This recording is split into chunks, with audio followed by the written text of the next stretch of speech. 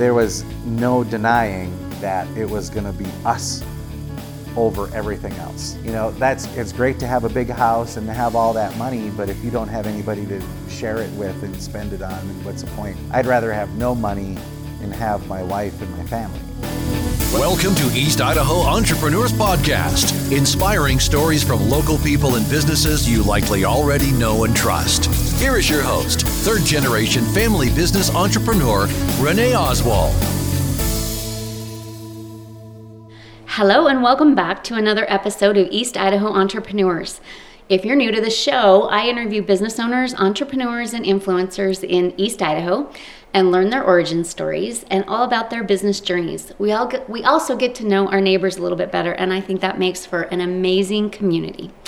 So honestly, today, I don't even know where to start to introduce my guests. These guys have such a list of businesses. I'm going to have to let them tell you what they're doing. But you might know them as business partners in the Yellowstone Restaurant, the Union Tap Room, and 313 Whiskey Bar. So welcome, Rory and Jennifer Urchel. Thank you so much for having us. Thank you. We're excited to be with you today. Yeah, I was really pleased because Rory reached out to me, and I don't have an opportunity to get to Pocatello as much as I'd like to, so I always love to interview Pocatello businesses, and happy to be here and learn more about you guys. And thanks for coming down. Yeah. So tell me a little bit about the journey that brought you guys from your corporate world, your education, psychology? Clinical psychology. Yeah, clinical psychology world to the Yellowstone Restaurant in Pocatello. So I'll take you way back, kind of to the beginning, I guess. Both Jen and I are from Minnesota. I'm from northern Minnesota. She's from St. Paul, a suburb of St. Paul, and we met in Fargo-Moorhead going to college. And I started doing an internship for Cable One, the cable company, right, at the time, in the marketing department. So I have a degree in marketing and business management. And my senior year, I got in with Cable One. I did an internship. When I was done with the internship, they hired me on for the rest of my school term. And then when I was done with that term, then they hired me on full time. So Jen and I lived in Fargo for 3.5 years. And then I was promoted to marketing director within Cable One, but it was in Norfolk, Nebraska. Okay. So we moved to Norfolk, Nebraska, and we were there for about 3.5 years as well. Cable One bought these Idaho properties, and we said we wanted to go out west. So I called up my divisional manager at the time and said, we want to go out to Idaho, and we chose to come to Pocatello. So we came here in 2001 for the first time, and that was with Cable One. I worked for them for about 3 years. We started having children. I left Cable One to help start a wireless broadband company with a group of gentlemen out of Las Vegas, but I was here in Pocatello. So can I stop you for just a second, Rory? So when you were with Cable One, did you feel like that was going to be your career? Is that where you kind of thought you saw your life? Yeah, I did think that was where I was going to stay with Cable One. I mean, they're a great company. Yeah, and you had success with that. Oh, yeah. And all the people there that I worked with were fantastic and wonderful, and they really took care of their people. And I was up for a general manager's job, and I got passed over for somebody that had more experience than me. Can you imagine that? Yeah. And I was, 30 years old or something like that, and I felt a little disgruntled. But clearly ambitious. You were thinking that you're going to be your role. I thought that was going to be where the next step in the process. Yeah. And so I got passed over for that job, and I wasn't very happy. And I think that was just, I didn't have the patience, and I didn't understand that at that time. I just was really angry and thought, how could they do this to me? I worked there. But in all reality, everybody told me, just be patient, wait. Yeah, it'll come. It'll come. You'll get to where you want to go. You just need a little more experience and a little more time. And I didn't understand that at that point. So I saw an ad in the paper for this company that was opening up this wireless broadband company and providing wireless broadband services. And this is probably in 2002 or 2003 or something like that.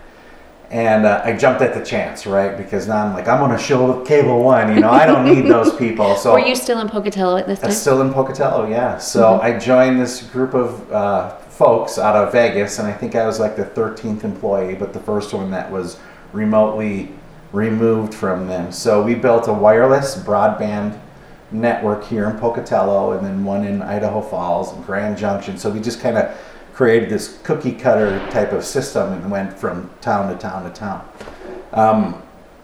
Because that was a startup and it was really, money would come in and money would go out, and you needed a lot of investors and that sort of thing. I got a little nervous when money got tight, and I got scared. Again, I wasn't right, because you have children at this point that you're trying to support a family. And I was still in that traditional job, you were an employee. Safety net and everything. I was an employee, so I felt like, oh man, if this doesn't work out, what am I going to do? Because they paid me pretty well here for Pocatello, and how am I going to replace that income? Jen at the time was staying home with the children, but started her own thing, which we'll let her get into that here, which kind of leads us to here. But I got a little bit nervous, and I happened to be looking at a couple different career websites and stuff, and saw that there was a vice president of marketing for a communications company based out of Shawnee, Oklahoma. Oh, okay, yeah. So after, we had been here for 7 years, I spent half the time with Cable One. I spent the other half the time with Keon Communications, is what the wireless broadband company was called. I got kind of nervous, and I found this job, and I'm like, I'm going to go for it. Here's my opportunity to get the title and hopefully the corner office, and become a vice president. Well, I got the job. And then we moved to Oklahoma and absolutely, hated it. Really? Yes. We lived at the end of an old dirt road, renting a house that was small, and we had just had our third child, and it just, nothing was right. It just was a bad fit for us, just all around. Your family and everybody. Mm-hmm. I think I was a little bit, and I don't want to blame the people that got me down there, but I felt a little misled on the health of the company. Sure. And what my role was and expectations.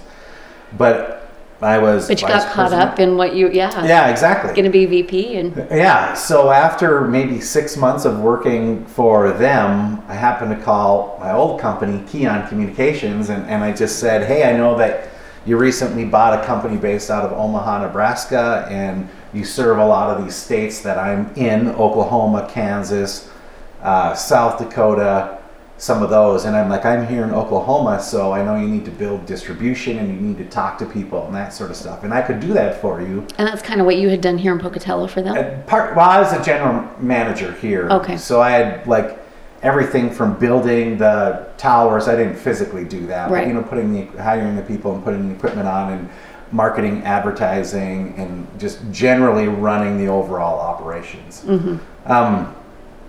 So I called them up and I said, you need this kind of work done in all of these states, and I'm willing to travel for you because this job is not working out for me. And the COO, who was my direct report, said, well, let me talk to the CEO, and then I'll get back to you. So a couple days later, he called me back and he said, hey, you know what, we have a position for you, and it's not what we had talked about, it's something else.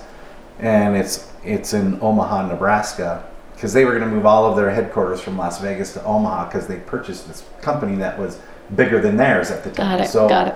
So it tripled the size of the business. And they were based in Omaha. They were based in Omaha. So they offered me the vice president of marketing of that company.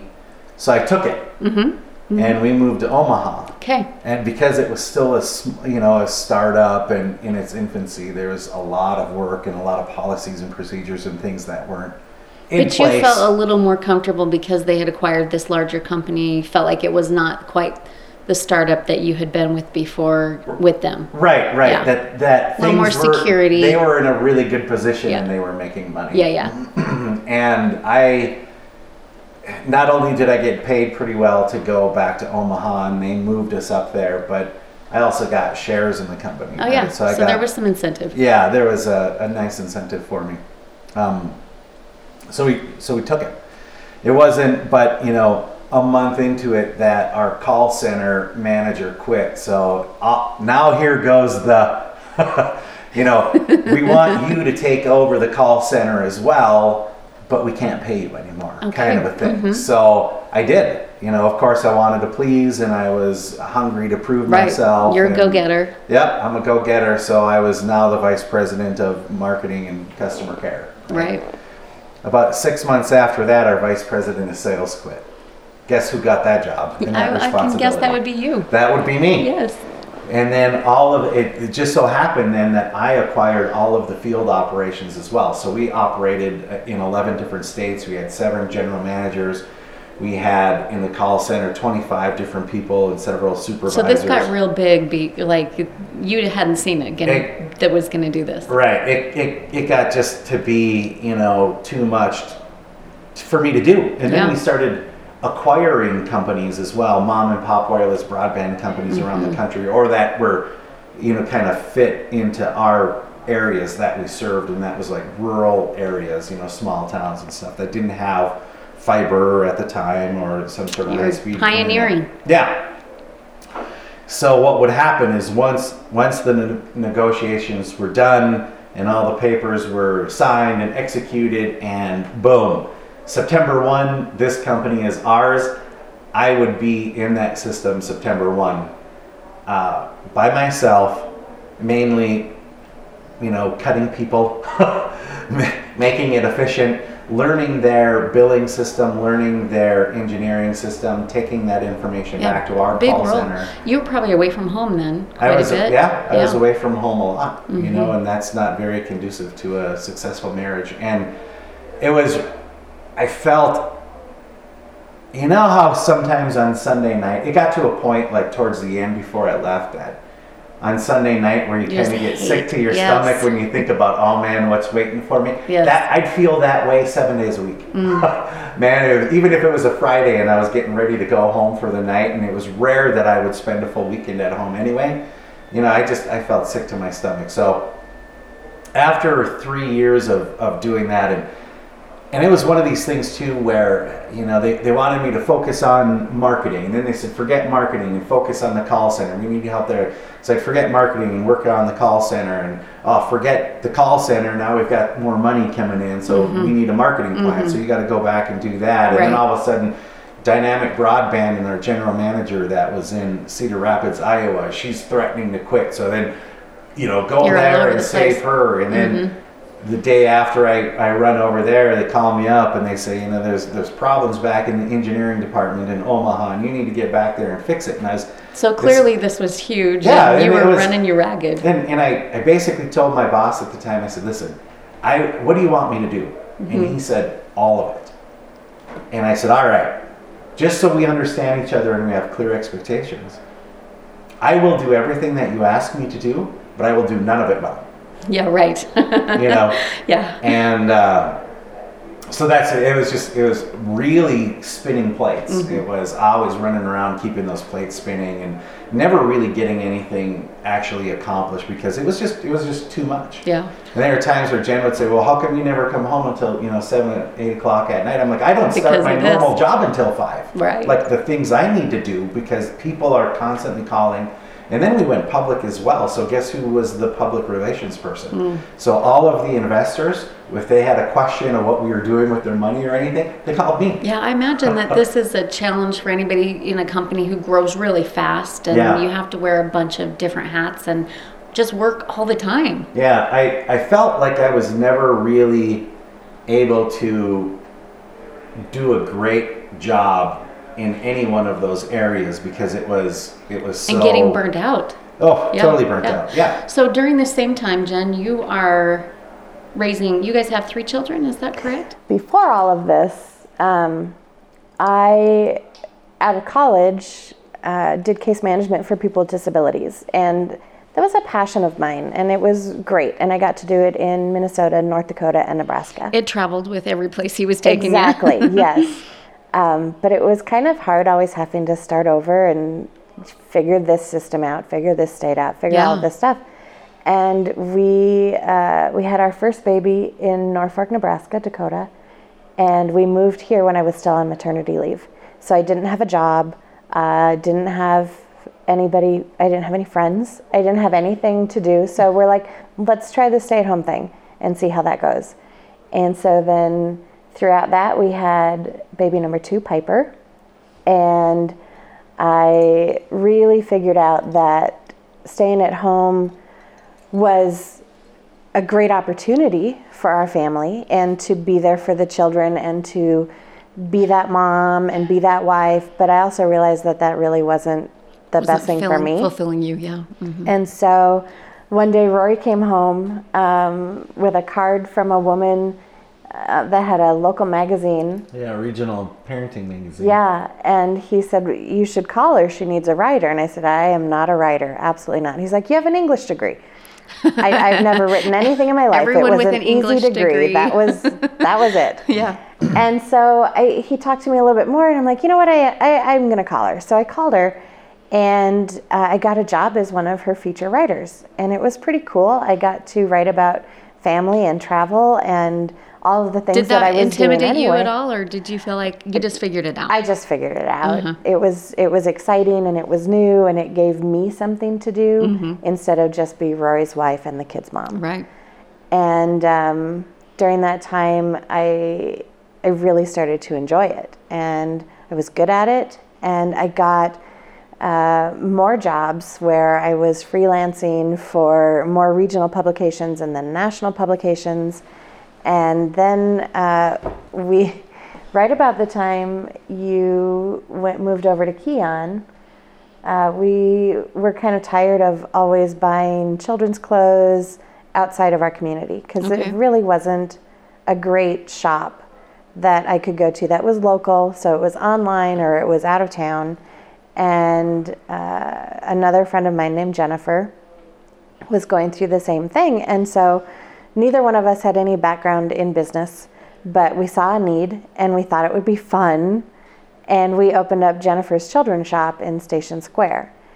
And it was a blast. We had a great time, and we had everything from maternity to size 16 youth clothes. How fun. We had new and we had gently used, and it was so much excitement. And the chamber was super supportive, and even before we became members, the chamber would come down and say, how are you doing? What can we do? So how did you start that, though? I mean, there needs to be a little bit of capital to start a business like that. So was that just like off of your savings? Yes, we both pulled from our savings and said, well, clearly we'll make this back.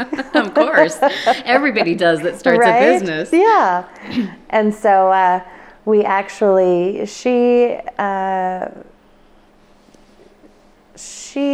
my partner, did not enjoy it as much as I do. She liked it, but it wasn't her passion. Yeah. And we decided to sell it after a year. So exactly 1 year after we opened it, we sold it, tripled what we put into it. So it was kind of exciting. It was a good investment, yeah. And then I kept writing through all of that. I started to write for the Journal. I was their arts and entertainment editor, and so I got to go to the concerts, and I got to go to all of the art shows, and it was a lot of fun. And then we got pregnant again, number 3. Rory, at this point, had taken the job down in Oklahoma. And so the 2 kids and I were going to stay here with the baby until school was out. Got it. And he had already moved down there. So he was down there living in a hotel. And he would come back, scheduled visits, and on a scheduled visit, we had scheduled to have the baby. And we had the baby, Peyton, number 3, and Rory went back to Oklahoma. And you're thinking you're going to be moving to Oklahoma? After the school year was over. Yep. And it was a tricky time, because we both loved Pocatello so much and really had found a community here with you. Absolutely. So we ended up going down to Oklahoma with the brand new baby. She was 5 weeks old when we moved, and then the 2 6-year-old and a 4-year-old. And like what Rory was saying, it was just such not a good fit for our family, and none of us really acclimated well. And we're the kind of people that says we'll just make the best of it, and we'll figure it out, and it'll be fine. And we kept trying. Couldn't do it. And it just... Were you still writing then at this point? I was. Still, okay. I was still writing.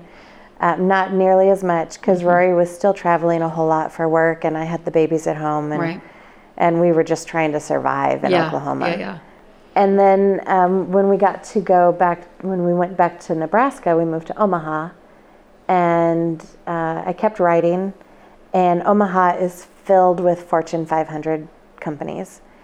And little by little... Were you freelancing or was... Okay. Total freelance. Yeah. Little by little, though, people would contact me and say, hey, we need some white papers. Do you do that? And I would say, absolutely. And then I would have to look up what a white paper was. I have no idea. It's a very long paper. Yeah. So I would say yes to all of these opportunities and just figure it out because I really didn't know any other way. Yeah.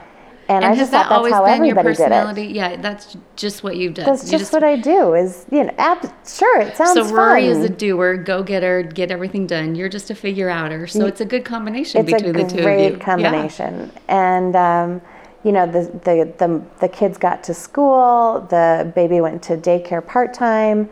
I continued getting new clients. I ended up working with Lance Armstrong, the cyclist, Tyra Banks. To do what? Just write for them? I did a lot of their social media. I did a lot of content for if they were in a magazine, I would do a lot of ghostwriting for them. For Nestle, I did a lot of packaging and copywriting. It turned into this really cool opportunity that I could do from home. You never saw any of that coming, did you? Never, ever considered that would be what my life was like. So what's the message there? When you put yourself out, all these opportunities come. Had you not put yourself out there to be a freelancer, you wouldn't have had these opportunities. Not at all. I likely would still be a stay-at-home mom trying to figure out now what should I do that the kids are all in school. Mm-hmm. And I'm glad I'm not in that position because I think that I can contribute so much more to our community and to other business owners and to other women. As a mom, I kind of want to just ask you, did you feel then... did you have the confidence going into that? I know that you said you would just figure it out, but did you ever doubt they're going to they're like the imposter syndrome? They're going to know I don't know what the crap I'm doing. There was that little voice, but it wasn't very loud. And I just thought the worst that's going to happen is I'm not going to do well. Yeah. That's the worst that's going to happen. Yeah. And so I won't do this anymore. And I wasn't doing it before anyway. Exactly. Yeah. So I have a tendency to just kind of look ahead and here we go. And I don't always think that having a plan B is the best option because then your plan A is not your primary focus. Right. It's burn the boats or whatever they say. Right. Yeah. And so my plan A had to work. And so I kept growing it. And it was very exciting, and I kept getting more clients, more business clients. I ended up having to hire more writers. Wow. And I had no idea what I was doing, but I would say, absolutely, I can do that. And then I'd be like, figure it out. Oh my gosh, I need more hours in the day, so or I need more help. So at the same time, this is when Rory's working his tail off. The two of you guys are probably both crazy with your schedules. Right. It worked out so well for me because I really was able to work primarily when the kids were at school. Uh-huh. I would get up and work at 5 o'clock in the morning because I would have East Coast clients that were already at the office, and I would work when the kids would go to bed because I still thought, you had that flexibility. My primary focus is the children. Mm-hmm. Rory can't be here very much. They need a parent to be there and be engaged and be involved. So I really scheduled myself around what the babies needed, and it worked out well. Yeah. But we missed Rory an awful lot. Yeah, so your lives are crescendoing at this point. You're kind of ramping up. Yeah. So I guess that we had all this stuff going on in the kids, and I was traveling, and we in our neighborhood in Omaha, the neighbors would sit out in the driveway.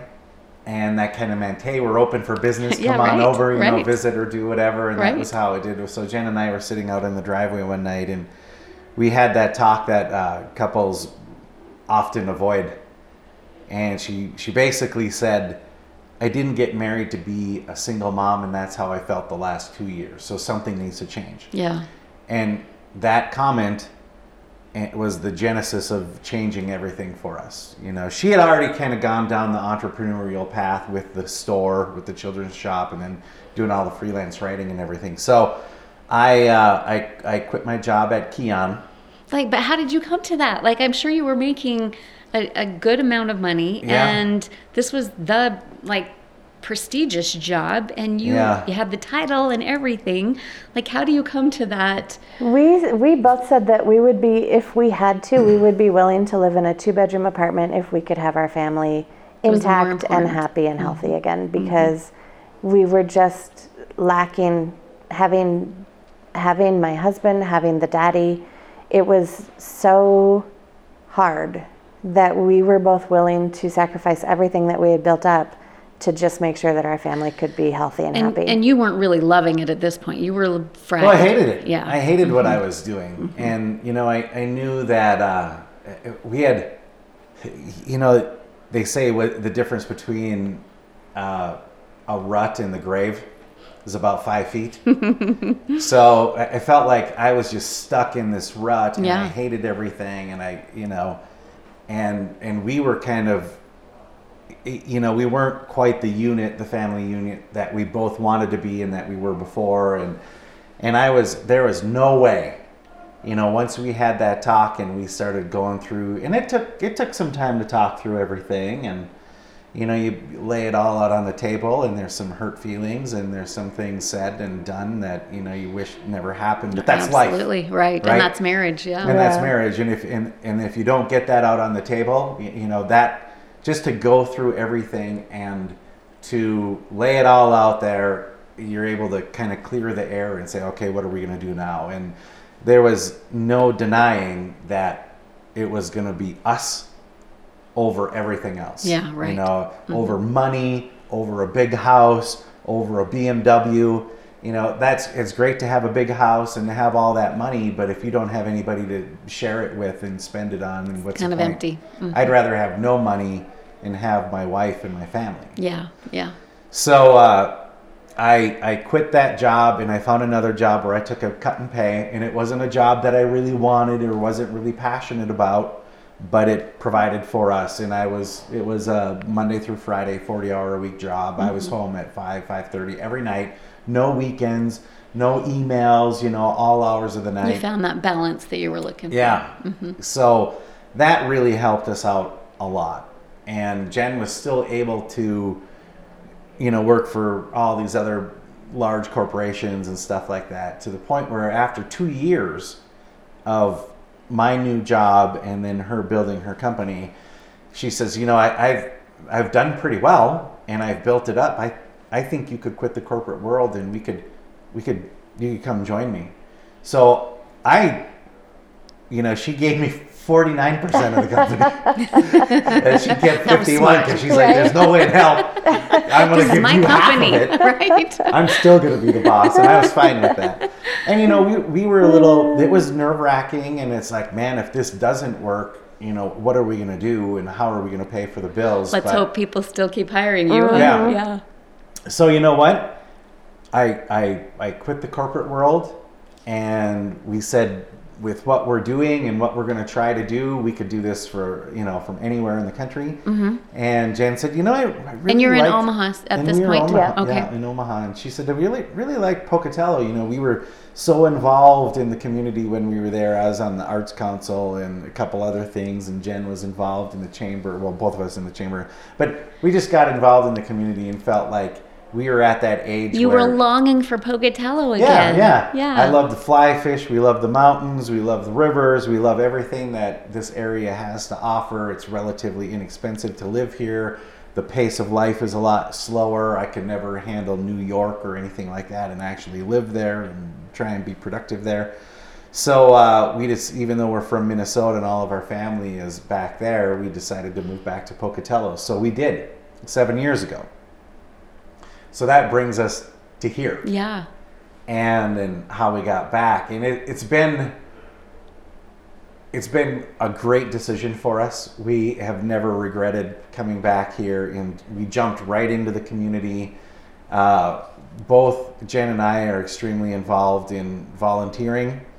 So I was on the Land Trust for 4 years. I just finished up 6 years as the president of the Greenway Foundation, president of the board. multiple things that we've participated in. We've done corporate trainings. We've done, I don't know, all kinds of stuff, I guess. I can't even think of everything. Jen, are you still writing? I'm not writing as much as I was by any means. And it has shifted. It started out as Westward Writing, and then when Rory joined us, we renamed the company to E Squared Creative, E for Urchel. Got it. And that's when the digital focus really took hold. And so he brought along knowledge of, the marketing and all websites of that. and social, I did social media, but the websites and content creation, like he really brought us digital. Because I had that marketing background, right, by Mm-hmm. education and through my various jobs and positions. So we were able to, and the thing that makes our relationship even right now, like our business relationship work so well, is that we both have a different skill set that just kind of overlaps a little bit, right? Right. So she has Compliments. expertise in things and knows things that I don't, and vice versa. So when I joined her company and we moved here, like I would develop all the websites, but she'd do all the content, right? I can write, Yeah. but she would write better, and Yes. she would go through and change everything. So I could do the SEO stuff on the backside of all the websites. She would do the content creation that goes out on all the social media. So we did, the first couple of years we were doing, 30 websites a year. We had clients on retainer from all over the country. Right. We do these little off jobs for different people, and just, I remember one client was like, we need some videos done. Can you guys do videos? And we were like, absolutely we can. And you and figured you know it what? out. We get in the car and we're like, what are we going to do? So we go buy a camera, we buy a green screen, I Google everything. Right? Yeah, so right. I watched Thank some videos on goodness. how to do it. We bought the software to edit it, and lo and behold, now I'm doing videos too, right? So we could do all of that sort of thing as well. So all of this, I hear you guys talk about how you just figured it out. Did it not freak you out at any point? Like, I just think about myself thinking, I don't know if I can pull this off. So Rory, for a little while, was so used to how corporate worked. Yeah, that's it. That he would say, Jen, we need this. And I'm like, wait a minute, this is a small business. And you don't have to have a policy manual and all of this other small, stuff. small potatoes. So we're not buying all of this equipment. It works well. I've got a pen and a paper and a computer and a printer. So figure it out, because this is what we're working with. Yeah. And after a while, he got comfortable saying, okay, we just make do with what we've got. Yeah. And he got more comfortable with that. But he's the one that tends to get a little bit stressed and get a little bit worried and be a little bit more concerned about, oh my gosh, what are we going to do? How's this going to work? And you're more laid back. And I'm like, hey, you know what? It's going to work out. It's one way or another, it will work out. If you were both high anxiety, it probably would. We probably would not be doing what we're doing. Yes, it's a good balance. It's a very good balance. So, he will kind of elevate my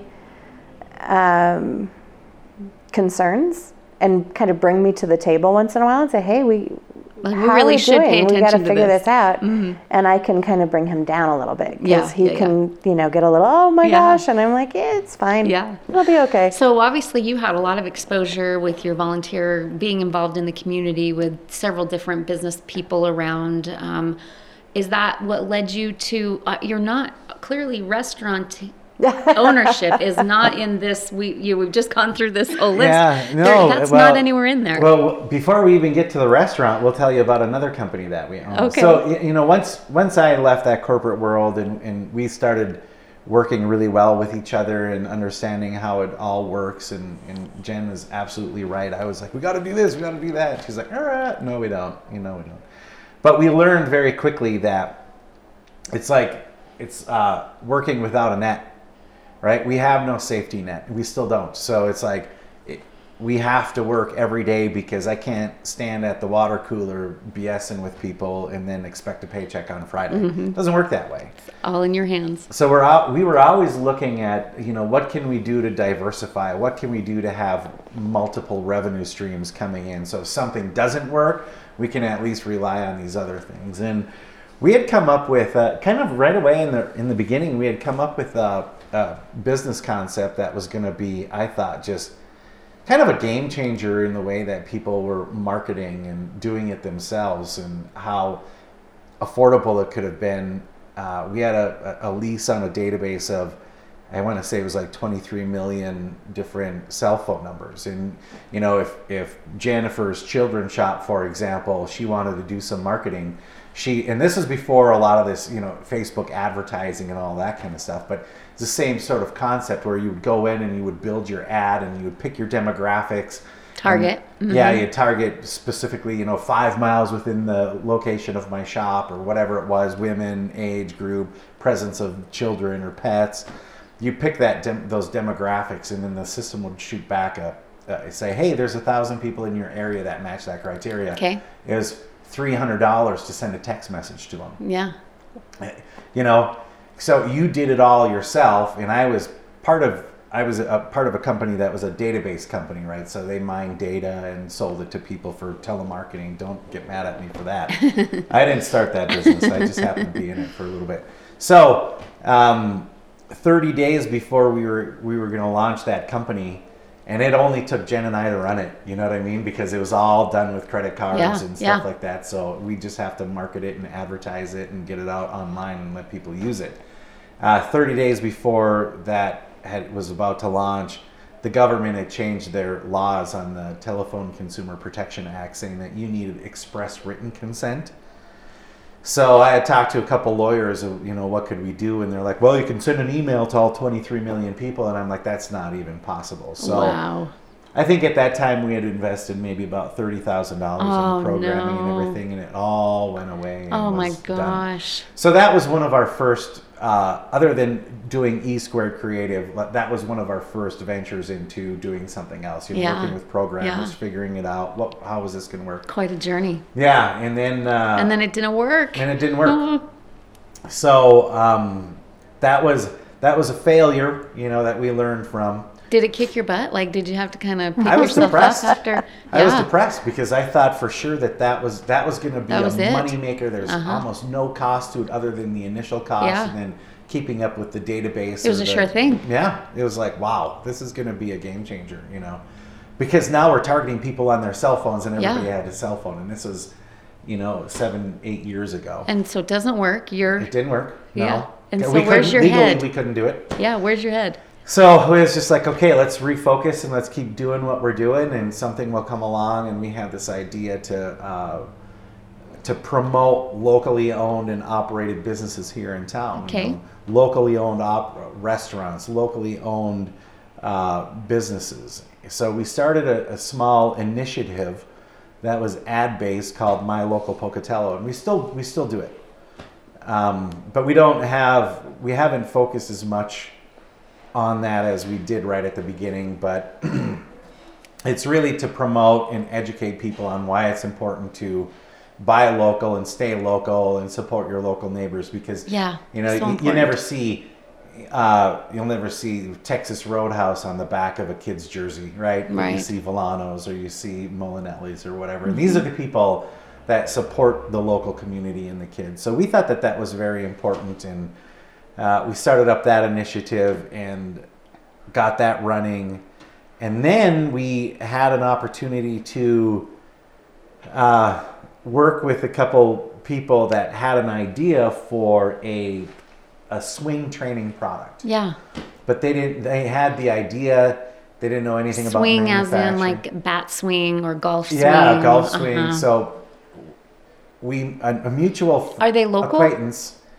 Yeah. A mutual acquaintance, and this is another funny story too, but a mutual acquaintance introduced us to them, and they needed help with a website and marketing and all that, but they didn't have the money. Mm-hmm. So we basically were able to strike a deal with them, and we took over a portion of the business, and we became partners. And through that partnership, we overlooked a couple things that we should have been a little bit more, from Jen and I's perspective and on top of, and ended up in a pretty bad situation and losing a lot of money to these gentlemen, and hired a lawyer. We own the company, and during that process, we got a patent. So now we not only are we smarter and educated in what to look for and what to watch for. When you have a partnership. Don't trust everybody like you think that you can. Darn it. I mean, that's the way I thought we could work, just on a handshake and But through that process, so this product is called Shoot Trainer. That's the name of the company. And we make a product for golf and baseball and softball. And it's really about increasing club head speed. So the concept and the idea behind it is that you see the guys that run that sprint with the big parachutes behind them. We took that same concept and we adapted it for golf and throwing and swinging a baseball bat or a lacrosse stick, where you clip a small chute on the end of a golf club prior to playing. You swing it 6 to 8 times and it will increase most people's swing speed, club head speed, by 5 to 10 miles an hour, which means more because of the resistance. Yeah, because of the resistance. And it's not a ton of resistance, but just the right amount that will fire your fast twitch muscles. Yeah. So muscle fibers.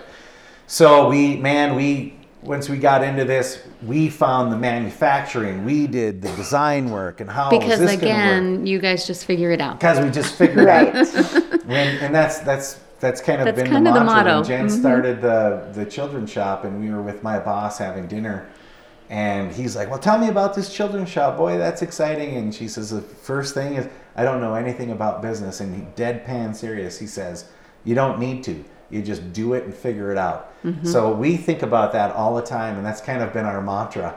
And like I said, we've been able to, we've been able to in the past, make promises and make commitments to people, not knowing how we're going to do it, but we always do it. What I love about that is I think that so many of us are looking for every little detail to be planned out. It has to be so certain before we make a move.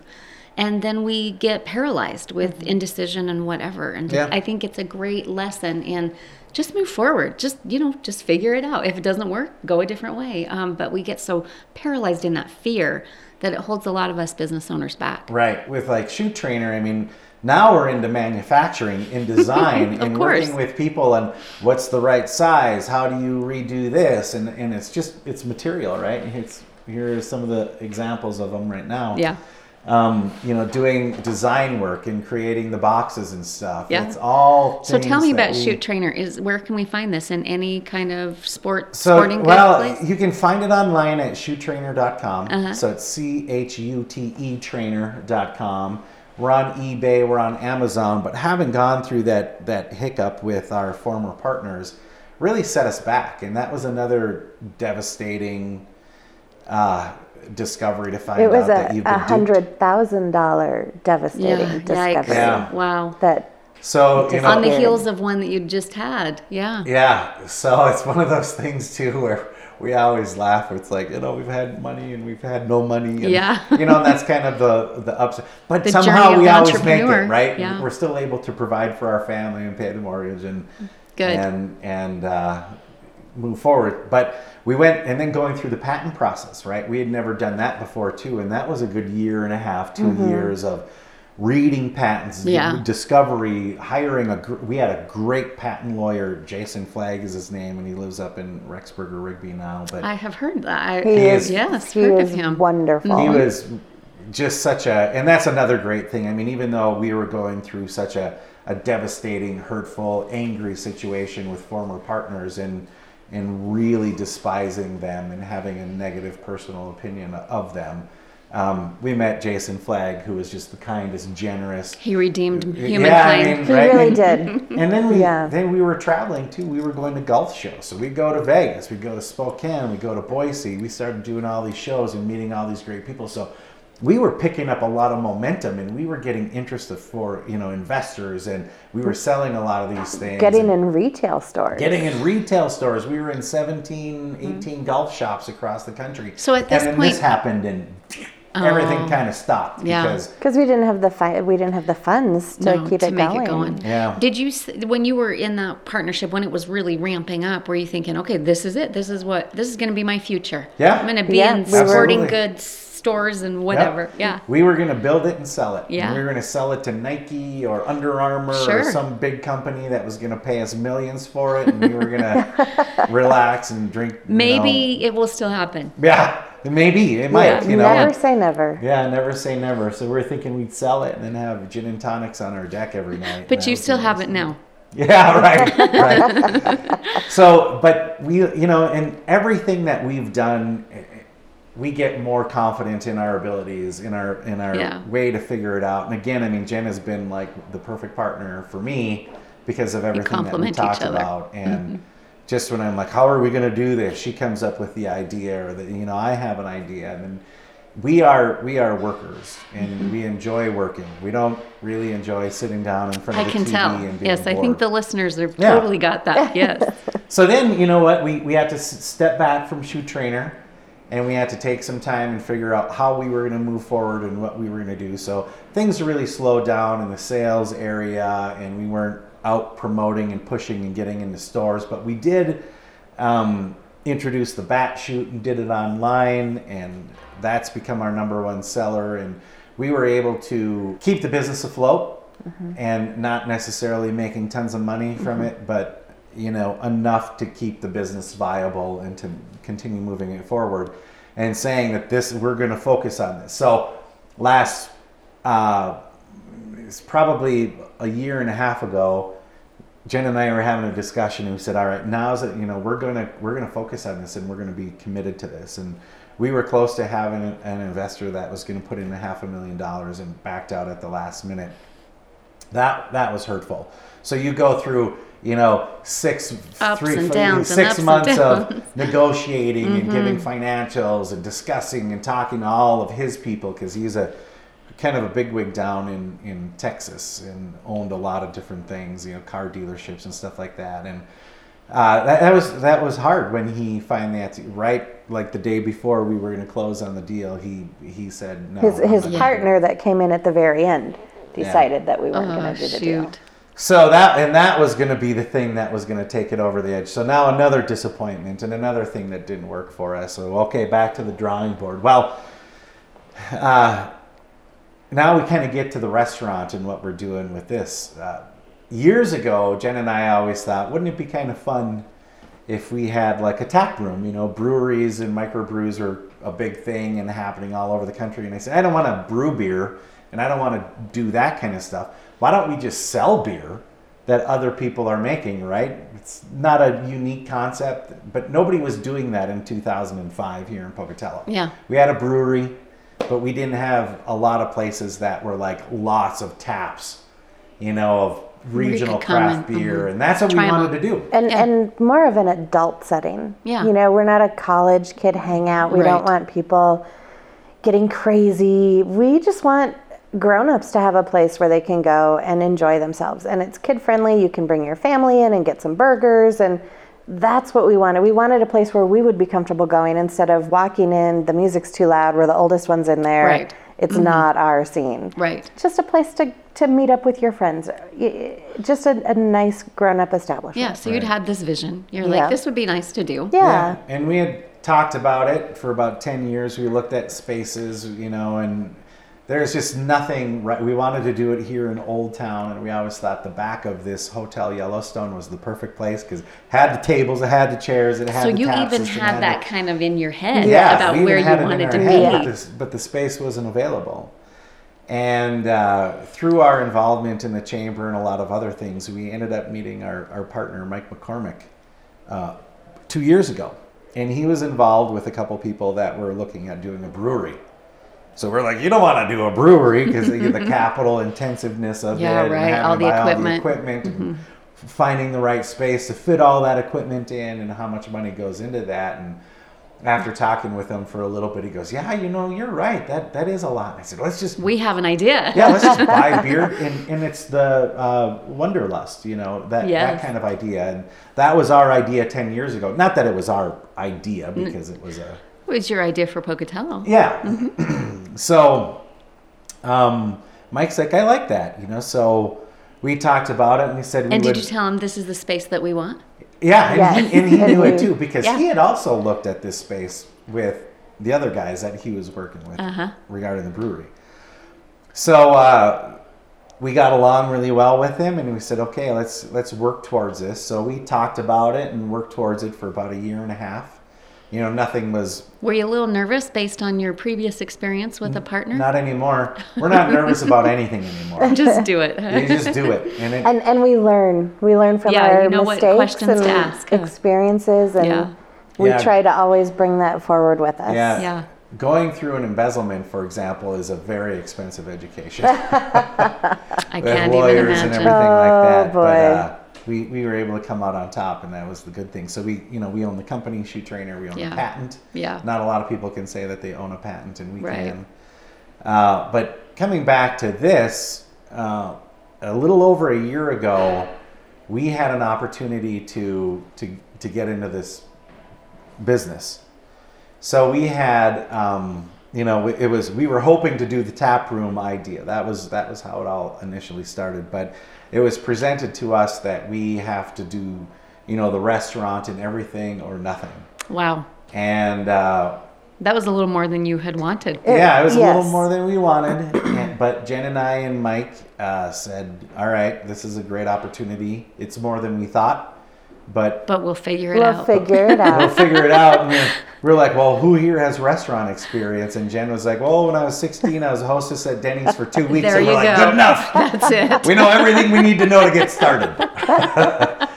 So for all of you working at Denny's right now, just know that you may have a restaurant in your future. There is a possibility of it turning into something much bigger. So we have never worked in a bar. We had never worked in a restaurant other than Jen doing that. We knew nothing about this business. And from the time that we had the opportunity and signed all the partnership agreements and the paperwork and everything, to the time that we remodeled, hired all of the staff, did the menus, found all the purveyors, got all the insurance, everything that you need to do to run a restaurant, which is extremely... there's a lot of moving parts. It's the napkins, and it's the floor mats, and it's the chemicals for the dishwasher, and how does all that equipment work, and what how works about and a what chef? doesn't work. And a chef. That was key. Luckily we knew a chef here in town, Dan Holman, and he's just been phenomenal, for us. And you pitched him the idea, and he was like, "I'm there." And he's like, "I'm in. Yeah, if you can meet this certain amount that I'm asking for, then I'm there." And he came in, handled all of the kitchen stuff, and we all together hired the staff. But he runs that because he can organize all of that. Yeah. Mm-hmm. So, the 2 weeks at Denny's didn't quite set you up for all that. No. I learned how to pour a good cup of coffee. There you go. Yeah. That translates. Yeah, from the time we had the opportunity and we said yes to the time that we remodeled and hired everybody and got everything going was 5.5 weeks. Wow. And that's dealing with the liquor license and all that kind of stuff, which we had no idea, and the state and insurance. How complicated that was. It's a big thing, So we started a year ago. It was September 12th is when we opened. So we opened the Yellowstone restaurant in the Yellowstone, or what we call the Y Lounge, as well as here where we're sitting in this beautiful original hotel lobby room from 1915 that hasn't changed at all. Yeah, it's lovely. We have the whiskey room, and we feature 185 different bottles at this point, and that's always fluctuating depending on what we can get in and what we can't get anymore. So this has been, all these spaces has been really successful, and we've been extremely happy.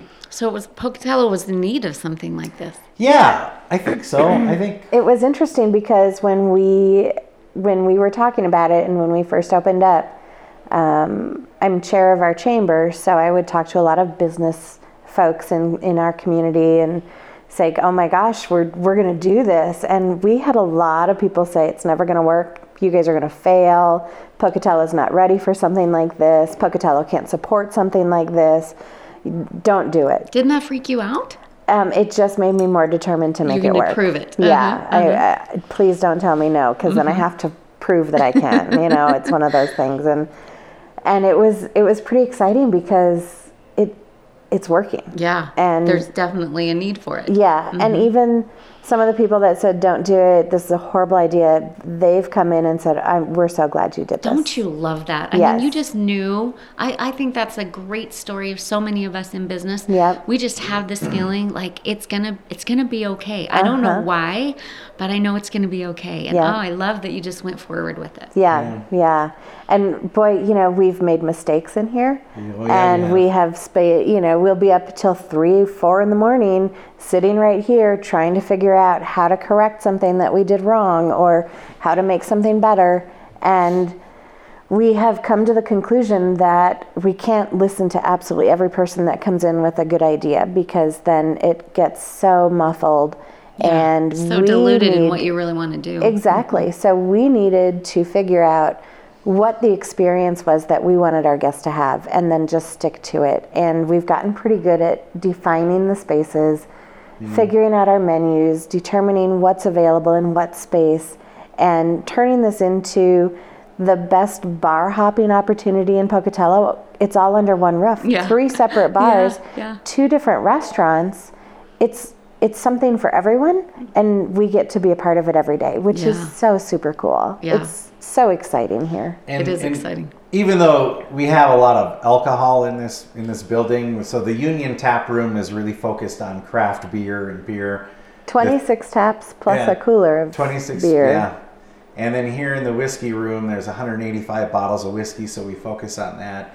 Then we have the dining room up front, and we do provide food in the Union Tap Room, more like a bar and grill type of a pub food. And we're revamping our menu, and we're adding to that here. So in September, we'll have a much more robust pub food menu over there. But then the Y Lounge up front is a full service bar with everything. And premium cocktails and great wines and a full menu. So there really is a space for everyone. Even for people that don't drink, we have our temple-worthy mocktails. And so everybody gets an opportunity to have a fancy drink at the table. And, we've had so many parties come in, and half of the guests will say, we don't want a drink ticket because we're not going to drink any wine or beer. And we're like, oh, you do want a drink ticket because you're going to have a mocktail. And you're going to want another one. They come back in and they're like, we want one of those mocktails again. And it's so nice to be able to be that place for everyone. Absolutely. And just augment what's already going on downtown and say, there are so many different restaurants, and the more we work together and the more traffic we get down here, the better off everybody will be. So we don't see ourselves in competition with anybody.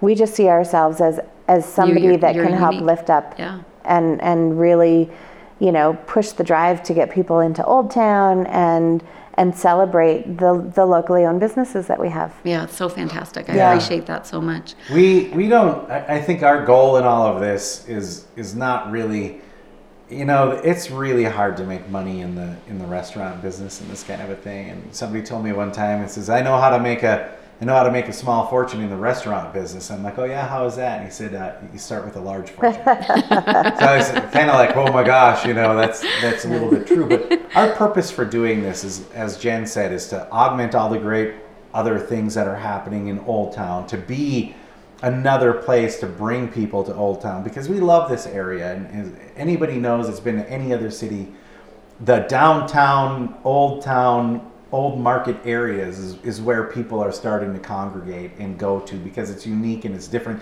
and they don't make stuff like that. You look around this room right now, you'll never see another light. They don't make them like that anymore.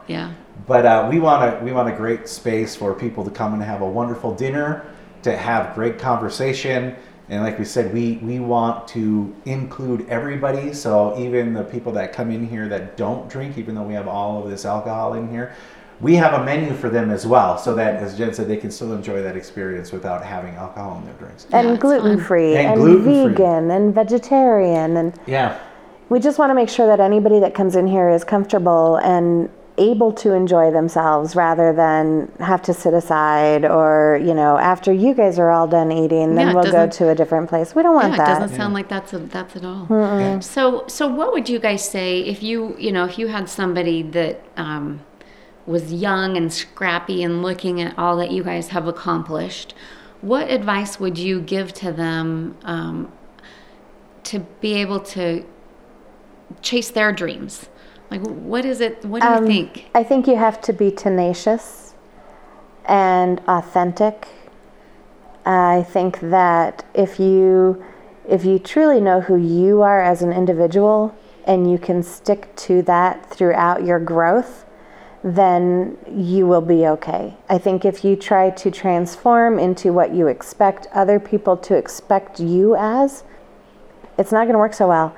And I also think if you chase the money, that's the wrong reason to get into any kind of business. A big thing that we learned. Yeah. It's not about the money, and when that's your final focus, it often ends up failing. If it's about, how can you help the community? What is this going to do to augment what's already there? How can you make sure that you're helping the individuals that are looking for work? If you can go into it with an almost a servant kind of servant attitude, leadership and servant space, I firmly believe that it works. Yeah, and it translates for you. It comes back to you, and that's what we've done. We volunteer so much in our community because we believe in this community. We live here. This is our home. We're raising our children here. If we don't give back, how can we expect anything to get better? How can we have those discussions that, this isn't exactly what we want, but somebody ought to do something? Well, jump in and do it, and take that time to meet these people that are trying to do the same thing. Yeah. If we all kind of hold each other's hands, things tend to work out.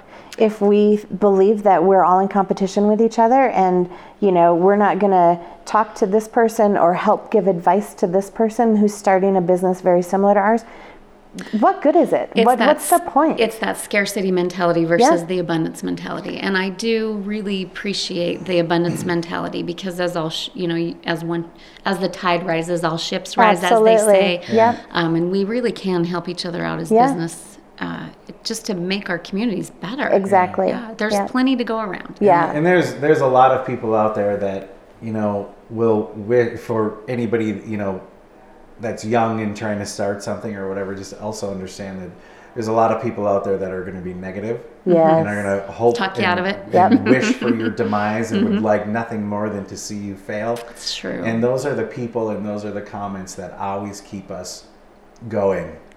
And there's nothing more gratifying. I mean, having a big, huge bank account would be great. That'd be pretty gratifying. But for Jen and I, sometimes being able to give a big middle finger to those people that were naysayers, you know what I mean? Yeah, so it's never because they've driven you. Yeah, they've driven you. You know what? Yeah, right here, just buddy. watch this. Yeah. And it isn't.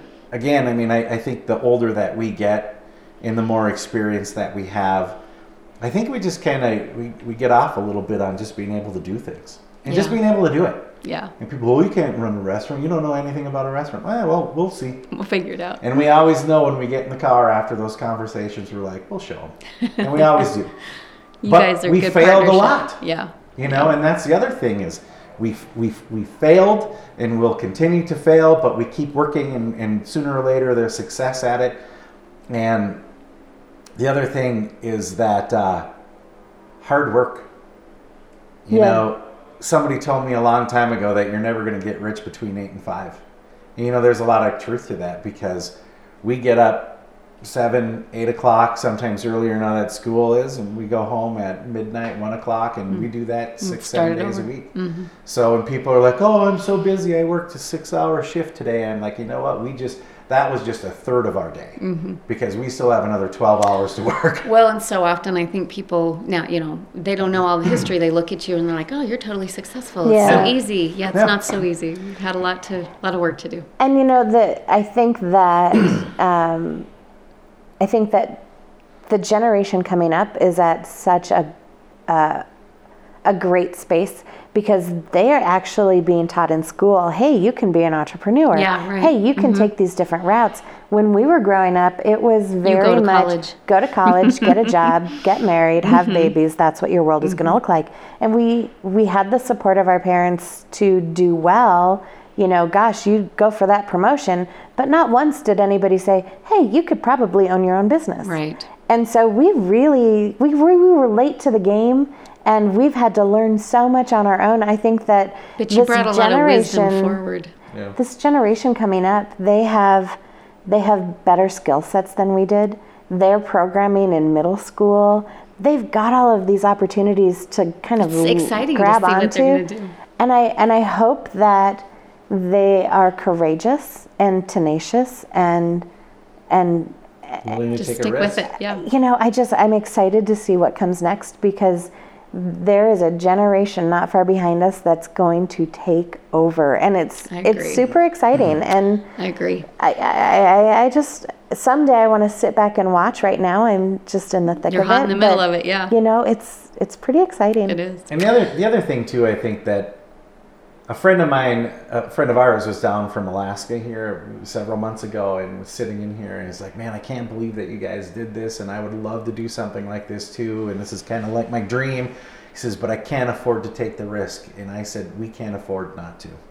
When you work on your own and you're entrepreneurs, and I don't even know if I like labeling myself as an entrepreneur. I just, we have to work and we have to make it work. Because again, we don't get a paycheck every 2 weeks, right. Unless we work. Yeah, sometimes taking that risk is exactly what you need to do. And that's what it is. A lot of people are not willing to take the risk. But at the end of our days, at least Jen and I, for us anyway, whether we make a lot of money, and that's not the end game, but whether we make a lot of money or we don't, at least we'll be able to say, we did, like Frank Sinatra, we did it our way, and we did what we wanted to do, and we failed, and we fell on our faces, and we made mistakes, but yet we were successful in these other things, and we're all equal at the end anyway. Yeah, just doing the best we can. Just doing the best we can. So we don't think that we're great, or we don't think that we're smarter or better than anybody else.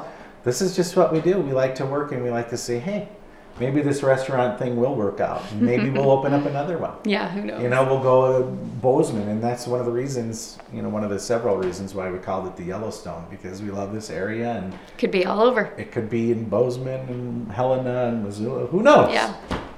Well, guys, thank you so much for being on the show today. It's just been so fun to get to know you and to listen to your journey. And I know probably really we were only able to scratch the surface of all of the details that you guys could have given us. I'm exhausted just interviewing you and listening to it. But I'm anxious to see what the next thing is that you guys are involved with, what happens with the Yellowstone and everything that you're doing. We know that you will make it work. And in the meantime, while you're doing that, also serve the community, and all ships rise. So thank you so much for your service and bringing this business to the community and your talents. So thank you. Thank you so much. This has been fun. Good. As a reminder, this show is sponsored by Oswald Service and Repair, located in Idaho Falls and Rexburg. If you're looking for honesty and integrity in automotive repair with top-notch customer service, you guys know there's only one place to go. So come and see us and let our family take care of your family.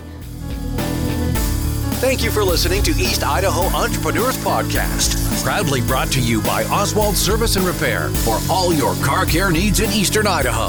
Let our family take care of yours. www.oswaldserviceinc.com